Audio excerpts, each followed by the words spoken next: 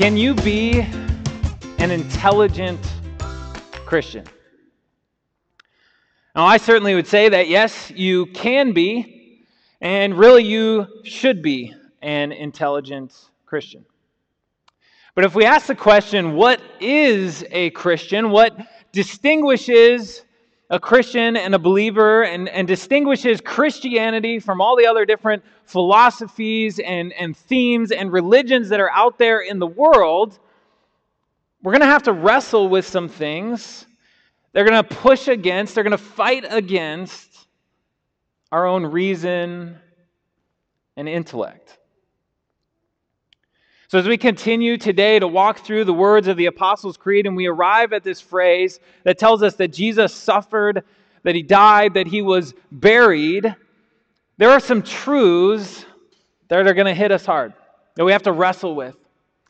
And as we continue to recognize that the Creed serves as our pledge of allegiance to the God of the Bible, and it is a rebellion and a rejection of some of the narratives that our world pushes at us, today we're going to reject and rebel against intellectualism.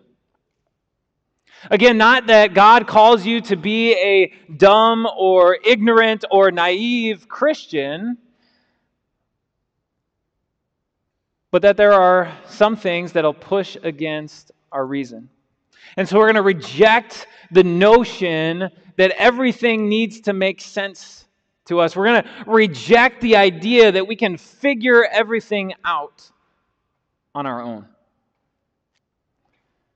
And it's going to be incredibly important as we look at the truth that Jesus professes. Before Pontius Pilate, Jesus said that everyone who is on the side of truth listens to him. And as you align yourself with the truth of Christ's kingdom, you have to reject intellectualism. Because the truth of Jesus' cross is an assault on our reason and our intellect. And in response to Jesus' claim, Pilate retorted, "What is truth?" And do you get the sense that that is a question that still haunts people today? What is truth? And today we're going to talk about the truth of Jesus' suffering, death, and burial. First of all, it is historic truth. Jesus really did suffer under Pontius Pilate. Jesus really died on the cross. He didn't swoon. He didn't fake it. He died. Joseph and Nicodemus, they placed Jesus' body and enclosed it in that stone tomb because he was dead. The Romans, they had dialed in how to put somebody to death. They knew what they were doing. And so the historical reality and truth is that there was a Jew named Jesus who lived nearly 2,000 years ago who did die on a tree, and he was placed in a tomb. Historically, intellectually, that is the truth. But what does it mean? What does it matter to you that this Jew named Jesus died nearly 2,000 years ago? What impact, what effect does it have on your life? And that's where the Creed steps in. Because the Creed really confesses and professes the truth that really underlies that historical truth. That this is not just historical truth, but in fact it altered human history from that moment forward. That the death of Jesus is a worldwide phenomenon that took place on the hill of Golgotha, which was aptly situated for the public spectacle of death. And so what I'm going to ask you to do right now is to look at the cross. Not this cross that's up here above me right now that has nothing on it. It's plain, it's bare. That's a beautiful picture that we get to talk about in the next couple of weeks. But I don't want you to picture that cross. I want you to close your eyes, and I want you to picture that cross, that splintered, worn wooden cross on which hangs Jesus. And I want you to see Jesus there with his arms stretched out.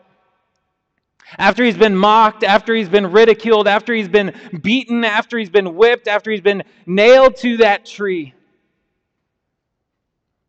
And the blood has dried on his cracked skin. And the flesh of his cheeks has been ripped out by fingernails, and all of the bruising because of the beating makes his face nearly unrecognizable. And it's okay if that sight brings some tears to your eyes or forms a pit in your stomach. In fact, if it doesn't, then maybe you need to pinch yourself right now and see if you're still alive, because it's an awful sight. It is horrendous. It is grotesque. It is disgusting. This was not a humane death. The Romans, they had dialed in the most agonizing, most torturous way to capital punishment. And there hangs Jesus. Now, why do we celebrate it? Doesn't that go against reason? Doesn't that go against our intellect that that's something that we would celebrate? Why do we decorate our homes with it? Why do we tattoo it permanently on our bodies? Why do we have it hanging in gold as a pendant off of our necks or on our wrists? Hey, come check it out. I just got my new 24-karat gold electric chair pendant. Or, oh, you have one of those like Pandora charm bracelets? That's really cool. What are all the different charms? What's that one? Oh, that one? That one's my lethal injection charm. Why do we do it with the cross? Isn't the cross disgusting and ugly and horrifying? Yes, it is. And yet when you look at this disgusting, horrendous, horrifying cross, it's also beautiful. Because when you look at that cross, you see what Jesus was willing to do for you. Jesus willingly suffered all of this pain, all of this agony for you. Jesus died for you. What you see there at the cross, you see the Son of God dying for his creatures. Those creatures who have rebelled, have rejected him, have fled far from him, and yet you see that he is there for you. He's there to redeem you, to buy you back, to restore you to what God had always intended for your life. That is the beautiful, earth-shattering truth in these words: suffered, died, and buried. Those are the words that today we want to wrestle with. We want to seek to comprehend them fully. We want to dearly cherish them, and we want to joyfully celebrate them, because when you look at the cross, you see a beautiful sight. You know a beautiful truth. And to really understand that beautiful truth that you see, we really have to understand some other truths that underlie it. 3 that I'm going to talk about, 3 that specifically have to do with good. And what is good? First of all, no one is good. I'm a good person. Have you ever said that? Raise your hands. I know you've all said it, because I've said it, right? I'm a good person. And now it's easy to say that when we compare ourselves to others, what we see on the nightly news. But how do we stand on our own?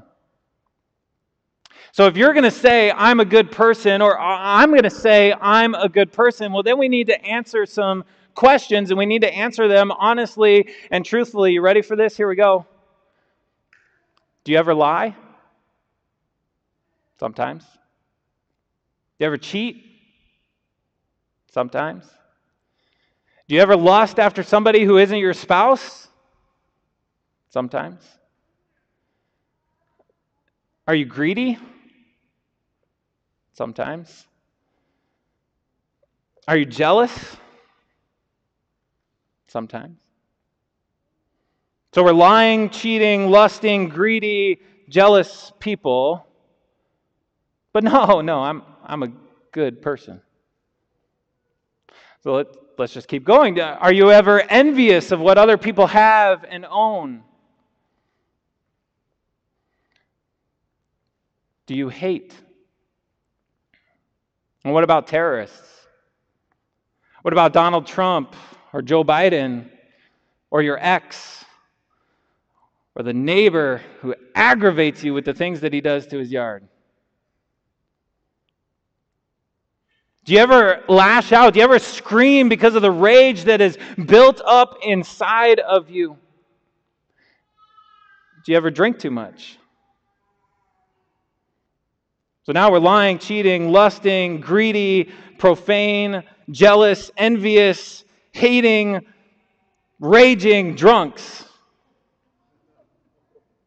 But we're good people. I mean, it sounds ludicrous when you make that claim against the backdrop of truth, but we make it all the time. But the Bible has always been clear. It has told us that human beings, we have fallen from the wonderful state in which God has created us. No one is good.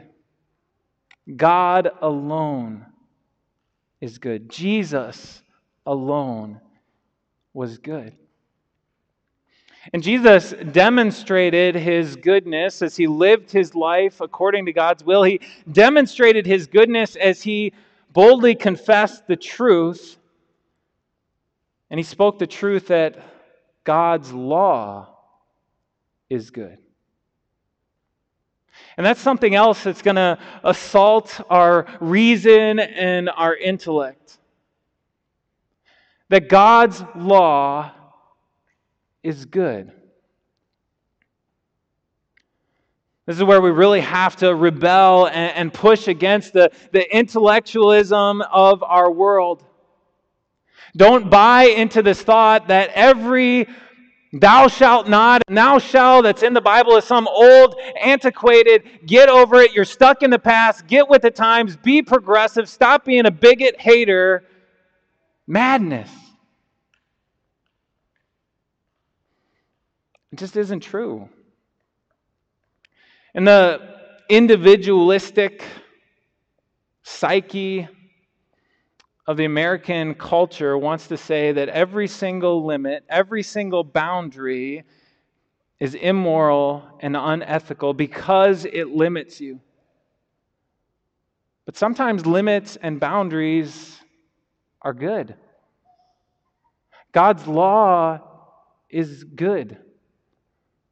The boundary that he has set is good because by his law, he wants to bring you into alignment with the life that is the best for you.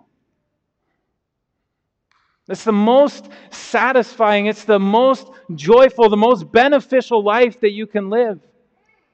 And when you transgress those boundaries that God has laid, when you cross over that line, it does enrage him. Now, sometimes we talk about God's love and his grace, and I think sometimes it makes us just kind of feel like God isn't bothered by our rebellion and our disobedience. But if you think that God isn't bothered, that it doesn't enrage him, then bring back that picture that you had before of the cross. Because there you see how God feels about disobedience and rebellion. Remember the blood and the pain and the suffering and the agony, remember how God abandoned His own Son. Because then you know how God truly feels about our rebellion and disobedience. And so in these words of the Creed, when we confess that Jesus suffered, died, and was buried, we confess and we proclaim the holy wrath and the divine justice of God. But at the same time that we confess those things, we also confess with these very same words, we confess the immeasurable mercy and the overwhelming grace of our God. Though they show you how God feels about sin, they also show you how God feels about you. And so if you want to know how God feels about you, lying, cheating, lusting, greedy, jealous, envious, hating, drunk that you are, look at the cross. Look into Jesus' eyes on that cross. And you can just imagine what He's thinking and what He would say to you. I'm here for you. I suffer for you.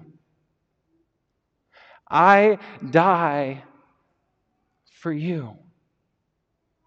I have forgiven you completely, fully. When we ask the question, what does it mean to be a Christian? What does it mean to stand on the side of truth, as Jesus said? It's not about being the right kind of person. It's not about being a good person. It's about listening to Jesus and what He says to you. It's about believing those words when Jesus says, I am here on this cross suffering and dying for you. I have forgiven you. Not about being the right type of person. All of you gathered in this room here today, all of you joining us online, if you're listening to this message, there are all kinds of different people, different types of people here. Some of you graduated college, congratulations. Some of you did postgraduate work. Some of you maybe barely made it out of the 8th grade. Some of you tend to vote Republican, some of you tend to vote Democrat. Some of you grew up in church, you've known Jesus your whole entire life. You can't remember a time when you didn't know who Jesus was. Some of you came to know Jesus after your 40th birthday. Some of you, maybe you're still trying to figure out who Jesus really is. Some of you have never had to battle an addiction to drugs or alcohol. Some of you have. Some of you are still battling it. For some of you, the addiction is to something else. But it doesn't matter. Because to each and every single one of you, Jesus says, I love you.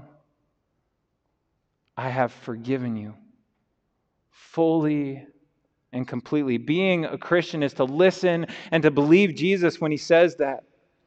Those remarkable truths, and no matter how much they might assault your intellect and your reason that might want to deny them. When Jesus went to the cross, died on that cross, His blood was spilled for everyone. There's no asterisk that we need to put next to the base of the cross. God's grace includes you, no matter who you've been, no matter who you are, no matter where you've been, what you've done. God's grace includes you. Jesus went to the cross perfect and blameless. There was no charge that Pontius Pilate could find to lay against Him. There was no charge that God found to lay against Him except the one that He laid upon Him for your sake, to redeem you.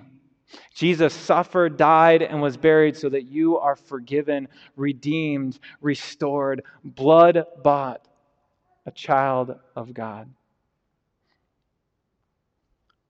And as those truths maybe push against our reason and our intellect a little bit, we're going to talk about our framework that we've been talking about throughout this series. Think about those words: symmetry and clarity, community, counsel, and witness. We've really just gone through the clarity that the creed brings as it reminds us exactly what was accomplished through Jesus' death on the cross.